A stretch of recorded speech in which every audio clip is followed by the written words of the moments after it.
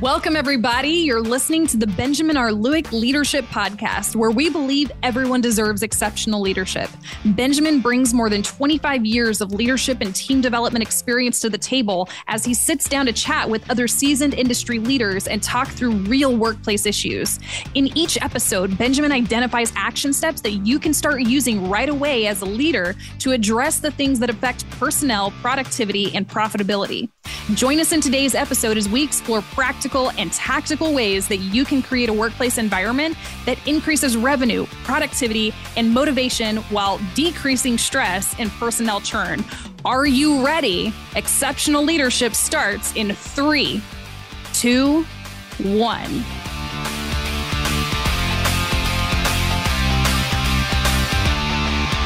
Hey, everybody. Welcome to the podcast. This is Benjamin, and I'm so glad you're joining us today. Before we dive into the conversation with my guest today, I want to remind you to be sure and stick around to the end of the episode. I'll be doing a quick recap of the key takeaways from today's conversation for you and wrapping up everything with a concise summary. I'm really excited about the content we're sharing with you today, so let's get this conversation started. Hello, everyone, and welcome back to this episode of the podcast. I've got an amazing guest for you here today. It is Ray Campion. He has 30 years of experience in regulated industry, delivering projects and developing and leading high-performing teams. He's an executive coach and leadership mentor. He's on the member of the board of trustees for South Kent Mind and is dedicated to promoting well-being in the workplace. He is a learning transactional analyst in the organizational field, studying in his advanced year at TA Works in Oxford, England, and is a member of the Institute of Leadership and Management. Welcome to the podcast, Ray. So great to have you on today. Thank you, Benjamin. Great to be here. Thank you so much. You have an amazing background. Just reading some of the credentials and things, the experience that you've provided for us in your bio. I imagine you have some pretty incredible stories of things that you've seen and people that you've worked with. Would you care to dive into any of that? Sure. Yeah. I mean, really where I am today is I am a product of my mistakes and my learning on the job. I mean, when I've been, as you said, I've been in regulated industry. And by that, I mean, specifically in the construction industry in the UK and largely around large rail infrastructure projects. So heavily regulated, big schemes, lots going on, technically challenging. And when I first embarked into my first kind of leadership position as a project manager, I think I pretty much tick the box of every rookie mistake that we can make. I'm determined working with people now that I'm able to support them so that they can benefit from my mistakes and my learning so that hopefully they'll have a better advantage as they step into their career. I resonate with that so much. I launched my first team 25 years ago, a little over 25 years ago. And I'm with you on that same boat of the majority of the things that I learned the hard way by making mistakes and realizing, oh, that's probably not the way I should do that. Let me figure out a way that's actually works and is actually beneficial for people. And you know, the crazy thing about it, Benjamin, is that when I stepped into my first formal recognized leadership position, you know, I'd been a member of many teams. So I knew what good felt like, and I knew what good worked for me. And immediately that I stepped into that new role, I kind of forgot all that for a couple of years and thought, oh, right, I've got to adapt this leadership position now. So, you know, I need to do this and I need to do that and I need to be this and that. And actually what I needed to do was sit back for a second and take an appraisal of the situation and realize that I didn't need to throw the baby out with the bathwater. I already knew what good looked and felt like. I just needed to understand how I could facilitate that from a leadership position rather than facilitating it from a participant position. Yeah, I completely understand that. One of the things that I've talked about with leaders before is that a lot of times, especially for new, younger leaders and things like this, and this was my experience as well as a lot of other people I've talked to, is when you get put into a supervisory role or you get put into a management role or something like this, there's pressure to perform and to accomplish goals and organizational objectives and things like this. And a lot of times we revert to what I've kind of referred to as the Industrial Revolution status quo, the way of thinking about leadership and leading teams and developing teams coming out of, the Industrial Revolution, where they created this system, this machine designed to exploit the people in the pursuit of the revenue and the profits and the processes and the productivity so that the organization could be better off at the expense of the people who made it possible. So I think a lot of people who don't have that perspective, that don't have that experience yet, they're like, okay, well, let me look around and see what everybody else is doing, and I'm just going to kind of mimic them. But Benjamin, I actually sit here sometimes and I think I'm glad in my formative leadership years that we didn't have social media, because sometimes I look at social media and things like LinkedIn, and like you could get very easily overwhelmed by all this stuff coming at you, telling you what you should be doing, and you should be like this and you should be like that, and leadership is this and leadership is that. That I sense that it could be very easy to get overwhelmed or sucked into that. And actually the most important thing is to first understand who you are. And that for me was the single biggest piece of learning I did. I actually took some time to learn who I was. And then I could interpret all of the things that were going on around me, because I understood what effect it was having on me. And I could interpret that language to go, okay, I'm feeling this, so maybe this is going on. And that opened up a whole new world to me in terms of working with people, leading teams, how to strategically set teams up and set strategic objectives and get people in the boat and rowing in the same direction. It's so fascinating that you should mention it that way, talking about this information overload that we get bombarded with every single day from social media and the internet and just all these different digital sources. People are drowning in information, and you're talking about looking inward and really to turn a phrase, know thyself. Yes. What did that paradigm evolution look like for you, starting off, as a young leader to where you've come to now, a few decades later? How did you affect that process of self-realization and kind of self-awareness to mature as a leader? I'll take a step back and explain my original approach. So just to add a bit of context, I am the youngest of 5 children, and all of my siblings were significantly older than me. My next nearest sibling is 7 years older than me. So I had learned from a very early age to read a room and try to manipulate and control the situation as best I could. So it's no wonder I went into project management, right? I was destined. And when I first took a recognized leadership position, my immediate thought was, right, okay, so how do I influence people to be able to get them to do what I need them to do? And I thought this was the way, and I bought all sorts of books on influencing people and all these sorts of things. And I drove myself crazy because I was trying to be somebody that I wasn't. But I didn't know that. I didn't have language for that at the time. I just thought, this really isn't working for me. And somebody suggested to me that I should maybe take a little time just to understand who I am and what's going on inside me, so that I can then interpret the impact that things are having. And a tangible example is one of the things I would have manifested as a behavior in the early days was that I would have been very uncomfortable if I was having a conversation with a member of my team and they were sharing something personal with me. I mean, I would rather like literally the ground open up and swallow me than sit here and listen to this person. But actually the paradigm shift was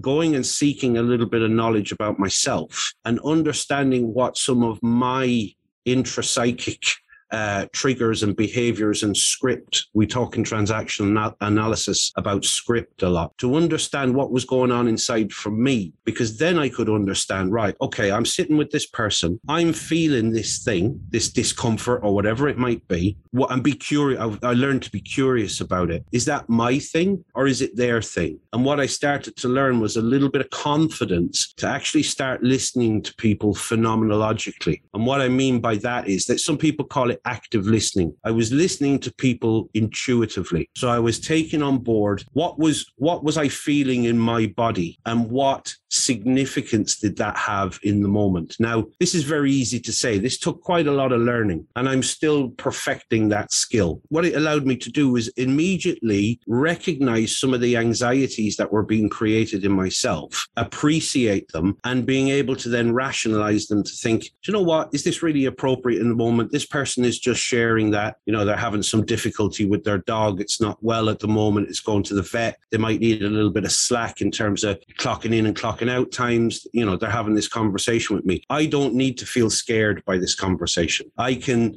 listen to this person, sit with this person, empathize with them, and we can work something out that's going to work for both of us, rather than me sitting there scared rabbit in the headlights because this person is sharing personal information with me and I don't know what to do about it. And I'm reverting to my fear state, which is, I just need to get this person to work harder kind of thing. So it wasn't one moment in time. It started with me becoming quite curious about myself and going to see a therapist and some coaches to understand a little bit about myself. And then once I started to put some names to some of that stuff that was going on for me, I then naturally became incredibly curious about other people. And that just opened up a world to me, that all of a sudden colleagues weren't just colleagues, they were actually people with all that they bring. And I really started to appreciate how, as a leader and working in teams, you need to be able to embrace the whole of the person. Man, I agree with you. And I resonate with that so much. I was recently talking to another leader here recently. And I was talking to him and made the observation that great leadership is intrusive by nature. One of the things we have to understand is that regardless of what industry or business that we're in, whether it's business to business or business to consumer or direct to consumer, however it's structured from an organizational perspective, at the end of the day, it's always interactions between humans, humans that have fears, humans that have desires and passions and excitements and motivators and demotivators. I recently defined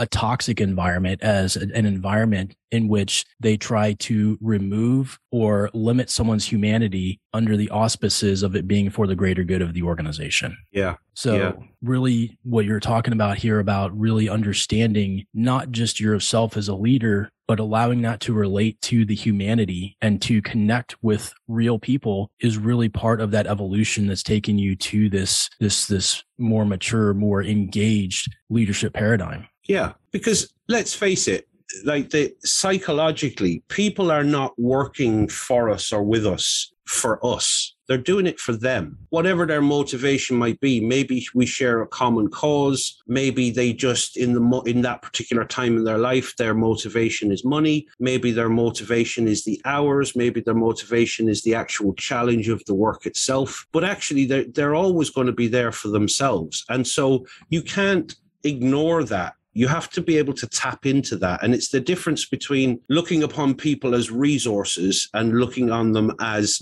a big bag of free will and trying to inspire the free will rather than trying to squeeze a finite resource. Because, when people are doing things from free will and doing it for themselves, they will go to all sorts of extraordinary lengths to achieve. When they're doing it and they're just a resource and a finite resource, they have a limitation and there's only so much you can get out of them. And then having to lead them and indeed manage them becomes much more, as you alluded to earlier, it's much more of an industrial, mechanized process. I don't know have you ever heard of a guy called Sir Ken Robinson? I am not familiar with Sir Ken Robinson. Sir Ken Robinson, he has 3 famous TED Talks that are available on YouTube. Now, he was talking particularly about education and how his idea that education stifles creativity. But actually, you can extrapolate that into the business world as well. What he talked about is we need to move from the industrial style, command and control style of business leadership to a more, as he described it, an agricultural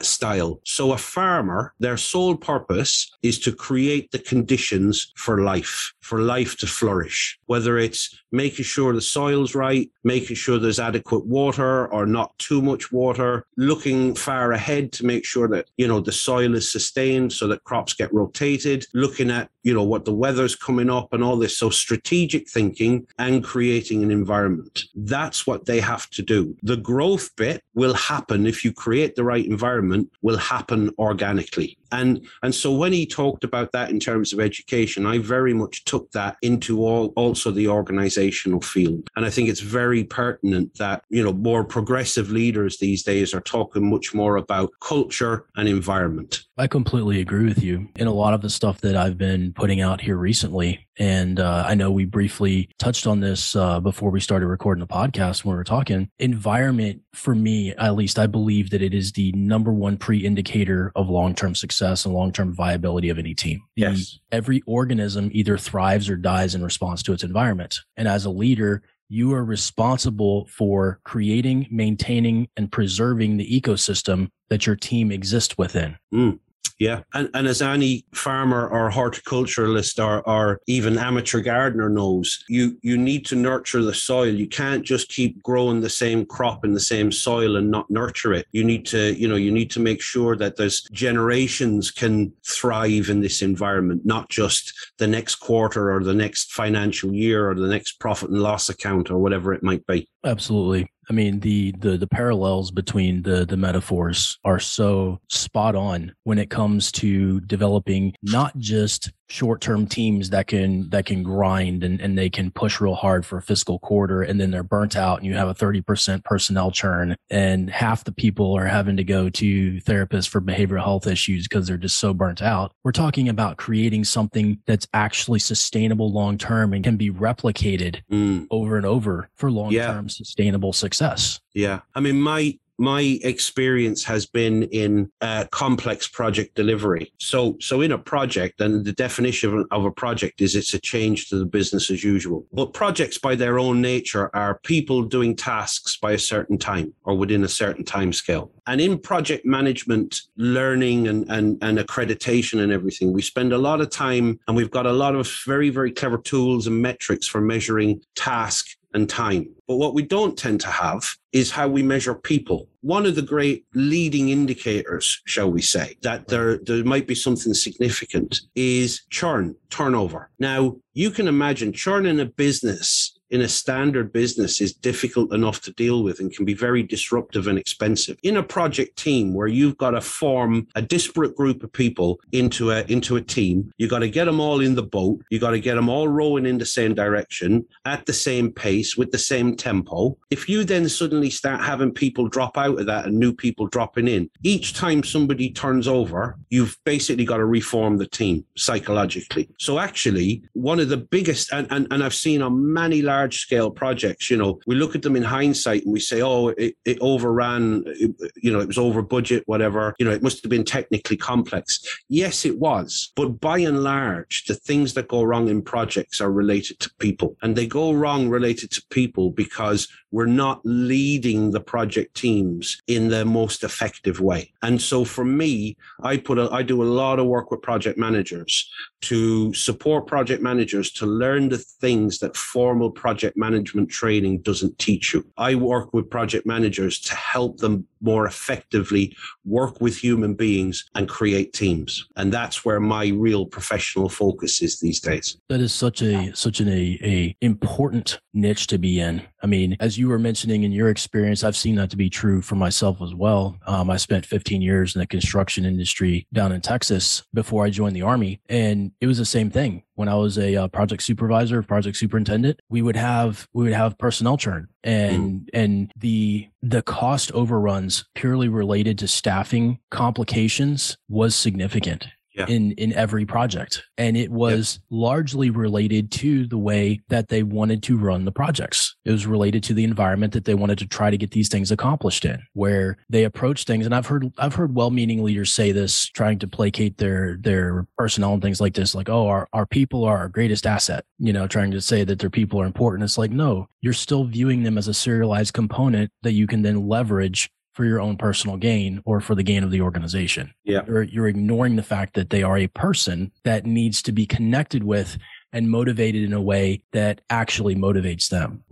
I just wanted to say on that, Benjamin, I mean, it's like there are some amazing leaders out there. And I think actually we're quite fortunate because I think there's a generation of human beings coming forward that are, if we give them the opportunity and create the right environment, they will thrive as leaders. And God knows we're going to need them to. But I do think that there, certainly in my industry, and I've seen it, and I'm part of this cohort. So the construction industry in the UK is largely dominated by middle-aged white men. And that in itself creates a challenge because there's a lack of diversity, and immediately you've got a lack of diversity, you've got a lack of perspectives. And so what is often happening is that there are, from carpentry, right? Yes. If you use the same template for all your cuts will be the same. But if every cut you then make that cut to be the template for the next cut, even the slightest deviation, ultimately over 1,000 cuts, you're going to be way out. Okay. Right.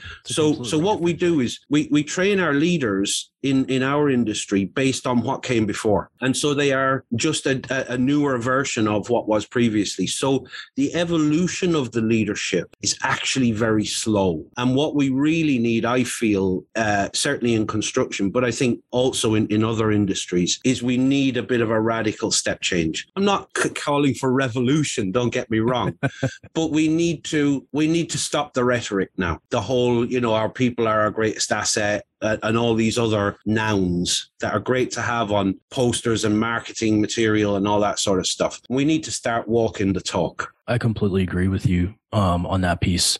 100%. So my question for you then is like, as you've identified this over the years, that this is definitely something to be having a conversation about, and definitely an area where there's growth and some evolution and leadership needed. How do you see this playing out in terms of a viable solution? Or how have you been able to solve it with the companies that you've worked with? I mean, first of all, what I would say, and I refer to it as the consultant trap. Sometimes us consultants, we think that we can influence people by necessarily telling them that they need to change. And my experience is that with any sort of change on the human level, the individual needs to want to change. So I think we've got to stop with some of the, this is what you're doing wrong, this is what you should be doing kind of narrative that exists out there in the ether. And actually, first of all, start by conversations and start by trying to demonstrate what good looks like. Because when you talk to leaders, most people with any sort of experience in the workplace, when you say to them, tell me about a time when you were part of a team and it was a really good team and you really wanted to be there, and no matter how difficult the job was, you were in it. Often when they reel off the things that they associate with that, there's a lot of commonality across people of what good looks and feels like. Right. But for some reason, we're not able to transfer that into suddenly when we're the people responsible for creating that. We kind of, I don't know whether it's that we ultimately lose a little bit of perspective or pressure or whatever, but it feels like, actually what happens is we generally don't prepare people to step into leadership. It's called the Peter principle. The people start off as the guy who does the job. And then because he's good at doing the job, he gets made up to the guy who's supervising the guy doing the job. And then he gets up to the manager of the supervisor. And within that, quite often, there's no understanding of the step change psychologically that exists there and what needs to be done with that person to prepare them for that next stage up. Because there's a massive gap psychologically in being the guy who just comes in every day and does the thing to being the guy who manages the guy who supervises the guy who does the thing, who has to think about these 1,000,001 other things, think strategically, figure out how his team or her team can work in line with the organization's goals. So the first thing we need to do, I think, is work with leaders to try and dispel the myth of, because you've assumed a position, therefore you are the position. So in transactional analysis, Eric Byrne, who founded it, talked about there being 3 elements of leadership in an organization. Now, ideally, these 3 elements would be held by the same person, but quite often they're not. And so you have, the first position is you have the responsible leader. That is the person who on the organizational chart holds a leadership role. Okay. They have that. You then have positional authority. Yeah, absolutely. And often it's interesting in organizations, as an aside, to examine how leadership is acquired and how leadership is taken away. The second leadership position is the effective leader. This is the person whose orders get followed. Okay. The third position is the psychological leader. This is the person who is looking out for the strategic aims of the team and is often the person who ultimately within the team gets followed. So they're not obeyed, they are followed. Now, as I say, ideally, you would want those 3 people to be embodied in the same person, but quite often they're not. And if you have a curious mind or maybe an anthropological perspective on life, if you walk into an office, you can very quickly establish who the psychological leader is. Yeah. You'll probably understand who the recognized leader is because they'll be the one in the corner office. But the psychological leader is the person that really affects change in an organization. If they're not bought into it, it's not going to happen, or it's going to be very difficult. So I think the first first thing we got to do is start having conversations and start encouraging people, leaders, as part of their development. Stage one, learn a little bit about yourself. They say knowledge is power, Benjamin. Self-knowledge is empowering. Because once you know a little bit about yourself and a little bit about your proclivities, as we would say, the little quirks and things that you have, you can start to understand why you behave in particular scenarios. You can start to become aware of it. You can start to then take control of that and choose other behaviors or responses in a particular scenario. Once you learn a little bit about yourself, you will inevitably, because we are all intuitive beings, start to be curious about others, and you'll start to understand a little bit about them. So that guy who always comes over to you moaning and quite aggressive and stuff, you'll start to be, instead of reacting to their behavior, you'll start to be a little bit curious about why that is, what's really going on here. And then you might feel empowered enough or confident enough to actually open a conversation about it. And that guy who maybe you thought, they're not a team player, I need to get rid of them, all of a sudden they become new to you. So to take it back to first principles, all of our leaders should be encouraged to do a little bit of personal work to understand themselves first before they work into a leadership position. And then a whole world will open up to them. And life will be all of the scars that I've got on my back. Hopefully future leaders won't have if they adopt this perspective. Those such fascinating concepts. As you were talking, something that came to me in my mind is talking about doing this work of understanding yourself and becoming, empowered and self-aware and stuff like this, to me really seems like point A, if we're talking, GPS waypoints, if we're trying to go from point A to point B being what we define as a good leader, point B being the person that we need to become to be not only empowered, but empowering of the people on our team, the people who are responsible for leading and serving. We then understand definitively what that gap is. And we understand, okay, this is who I currently am. This is the areas that I need to grow and develop in to become that person who can be the leader that the people around me need. Absolutely. And I just on that, I'm immediately listening to you. I'm also minded to say that. So one of the pieces of work that we actually quite often accidentally fall into with clients, they'll come to us and they'll talk to us about wanting to establish some sort of a leadership development program. And one of the first questions we will ask is, what does leadership look like in your organization? Because one of the key things for an organization to understand is what do we want leadership to be? And this isn't a judgment call. I'm not sitting across from them, judging them for, that's not my style of leadership or whatever. Doesn't matter what I think. It's about what they want and what they need. Because if you're designing a leadership development program, it needs to fit with the organization. Because if you're developing leaders in a style that pushes against what the organization's leadership culture is, then there's going to be an awful lot of unconscious conflict going on. And actually, it can be counterproductive to people because they might develop as a leader and suddenly realize, I can't be a leader in this organization. Our values and beliefs, my identity is different to that of the organizations. I need to leave. Now, the brave generative organizations say, do you know what? That's a price we're willing to take, because we don't want to have people in our organization who don't feel that they belong here, but we'll work with them to find them somewhere where they will belong. And then we will recruit people on the basis of, this is our leadership culture.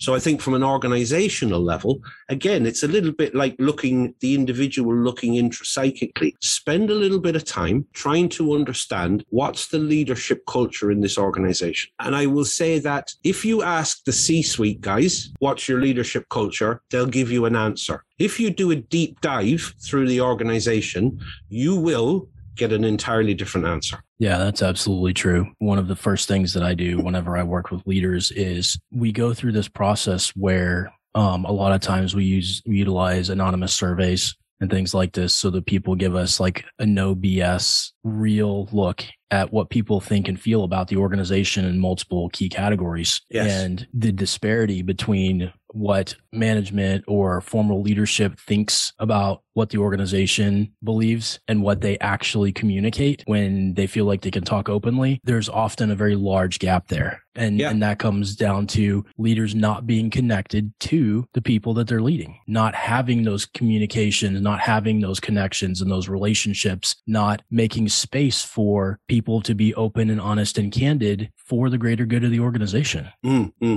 And in fairness to, to leadership teams and stuff, quite often what they're experiencing as the culture is actually the social level dynamics. So they will talk about how our people talk to each other. Our people always greet each other and all that sort of thing. Culture is non-verbal. So you don't necessarily see it. It's like, I use it sometimes. I used the scenario a number of years ago. I watched a program about some people in a nature reserve in Siberia were tracking Siberian tigers to check on their numbers and their health and reproductivity and all that sort of thing. And they were out in the snow in Siberia tracking these tigers for weeks. And occasionally, they'd see a hint of where a tiger had walked through an area a couple of hours before. If they were lucky, they'd get a glimpse of maybe a flash of tail through the trees or whatever. Sometimes looking at culture is a bit like that. We did an examination last year with TA Works with an organization, and we did an anthropological study of the culture. And we did that with a mixture of learning a little bit about the structures and the dynamics of the organization, but we also had a series of learning conversations with people right through the organization. And we noted key words and phrases that they made. Now, one of the important things was we tried to use their language. So, for example, if somebody used a lot of imagery, we would try to reciprocate with that language. And then we went through a process of distilling down into like 3 elements of culture. We fed that back in a presentation to the organization, and everybody was saying, "Oh, we don't recognize these. We haven't seen that." But actually, the data said something entirely different, and that's the importance of culture. It doesn't matter what people say, the rhetoric, the social level. It's what goes on underneath and in the shadows. And that's not all to suggest that, everything you find is bad. There's often amazing stuff in there that you were completely unaware of, that actually organizations can tap into as part of their wider strategic leadership development ideas. Because, you fundamentally, an organization, the way we think about organizations is that they have not a personality per se, but they have, in a way they have an identifiable personality. And we find that can go, even though there's often cycles of people, you can trace this personality or back to the founder or back to the significant early leaders. And it's important to acknowledge that in an organization, because if you're embarking on a program, you're going to spend a lot of money and invest a lot of time and energy into this. You want to make sure that it's congruent with who you are as an organization. If as part of that study you decide that there's things about your culture that actually you don't like, then that's a different conversation. And there's absolutely things you can do about that. And it would pay you to attend to that first before you then spend all that money and time and effort into developing your leadership program, because you don't want to be doing that and trying to change your culture at the same time. And sometimes it's through leadership development programs that organizations become aware that maybe there's something a little bit incongruent with their leadership culture and their leadership style. And by that time, they've invested an awful lot of money, and it's very difficult to turn the ship.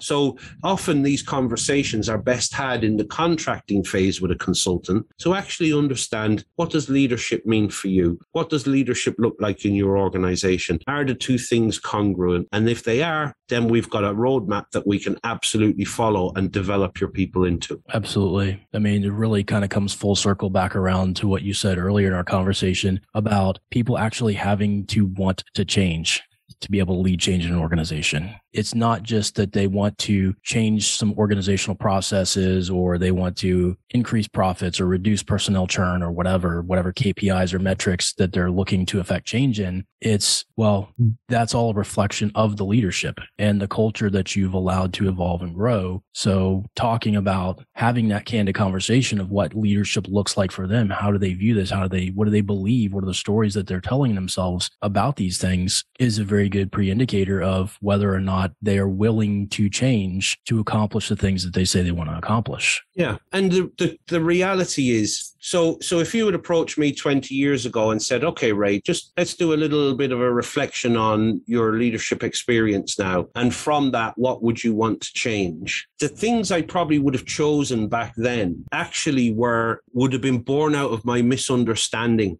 of the situation, my misreading of the room, because I wasn't emotionally mature enough at that stage to have an objective perspective. So I would have probably listed a number of things that probably would have been around myself, but actually, in hindsight, I look back on that now and think that probably wouldn't have been a good idea to do that. And I'm glad I didn't. So I keep coming back to the whole thing of, self-knowledge is empowerment, and it starts with us. If we understand ourselves, we then have an opportunity to understand others. If we have an opportunity to understand others, we have an opportunity to connect with them on a level that actually works for both of us as human beings, not just as leader and subordinate or whatever it might be, and taps into that free will rather than trying to see somebody as just a resource to be squeezed. And listen, I have to say, in TA, our founder, Eric Byrne, had 3 philosophical principles. First of all, he believed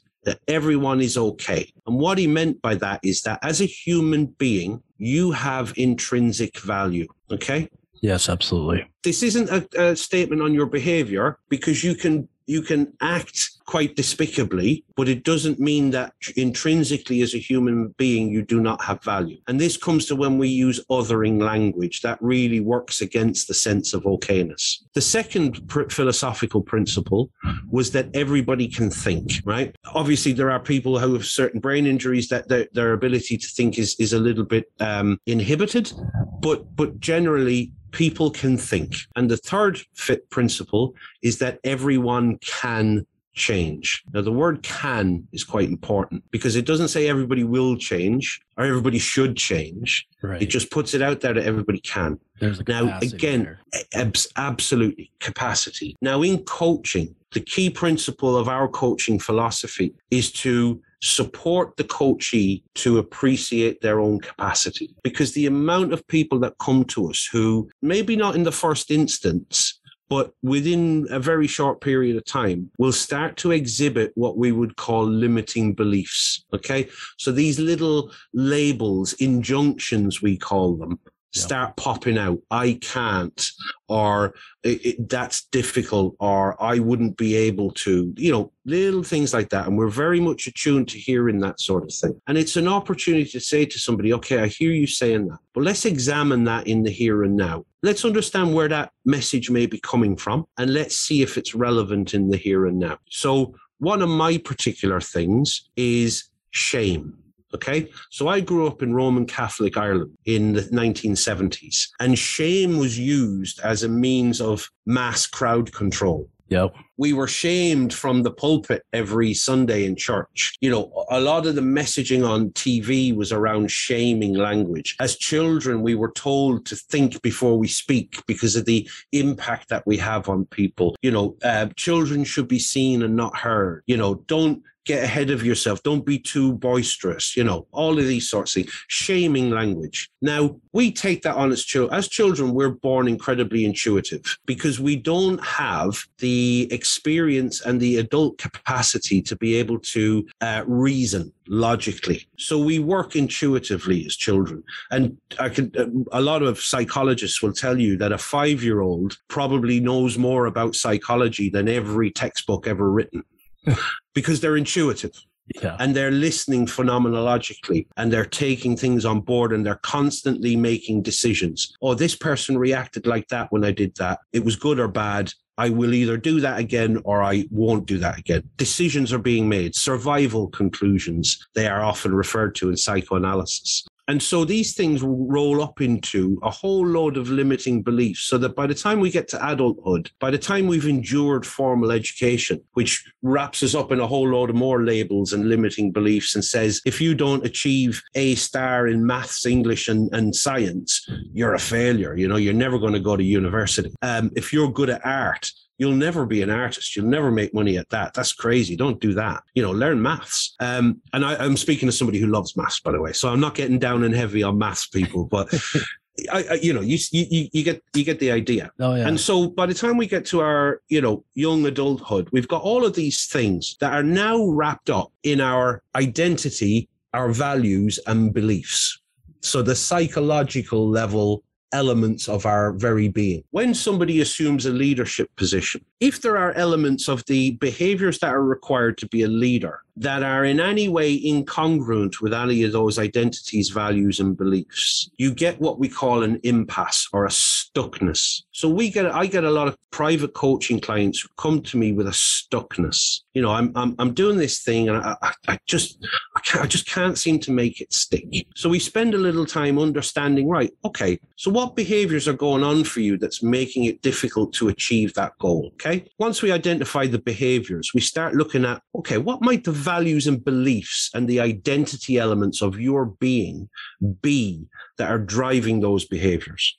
Okay. So we start to identify those, and then we start to examine them, and we say, okay, so this belief here that you've got, is this something that really is working for you in the here and now? And I want to give you a practical example, if I may, Benjamin. Please. So I'm 48 years of age. I'm training as a psychologist. I've worked in management and leadership positions for 30 years, just over 30 years now, actually. I just realized to my disgust. God, I'm getting old. So I have a real problem with taking time for myself during the day. I can go an 8-hour day and not even give myself a toilet break. Now, you might say, oh my God, that's clearly bad for you, Ray.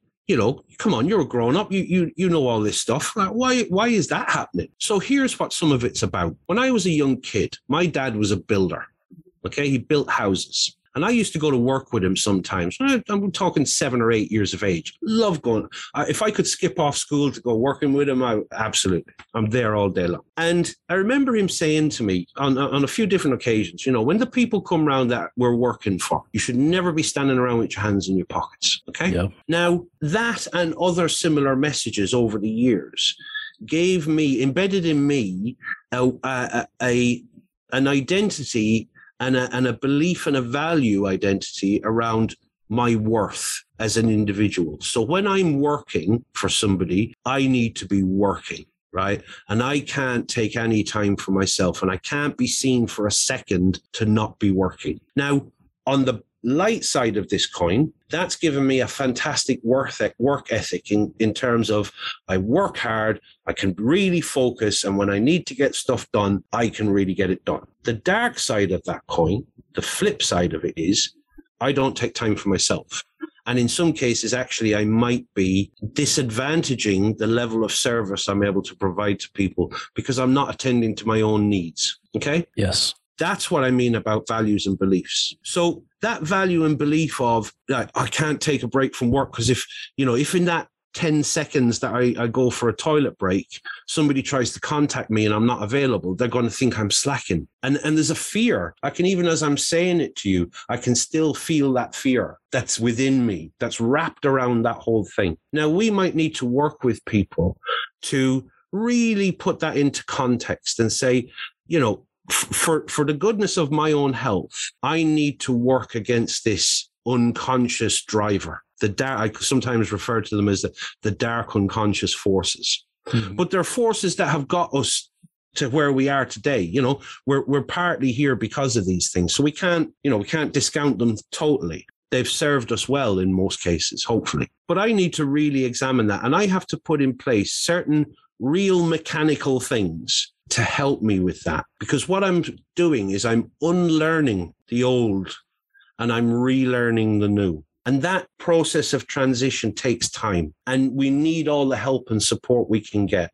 I get that through a therapist, through various process groups, through other coaches and psychotherapist colleagues that I work with, so I'm very, very lucky. I also use mechanical aids. I've got a reminder on my phone that bings me every 2 hours and says, Ray, get up, walk around, take a couple of minutes. Absolutely.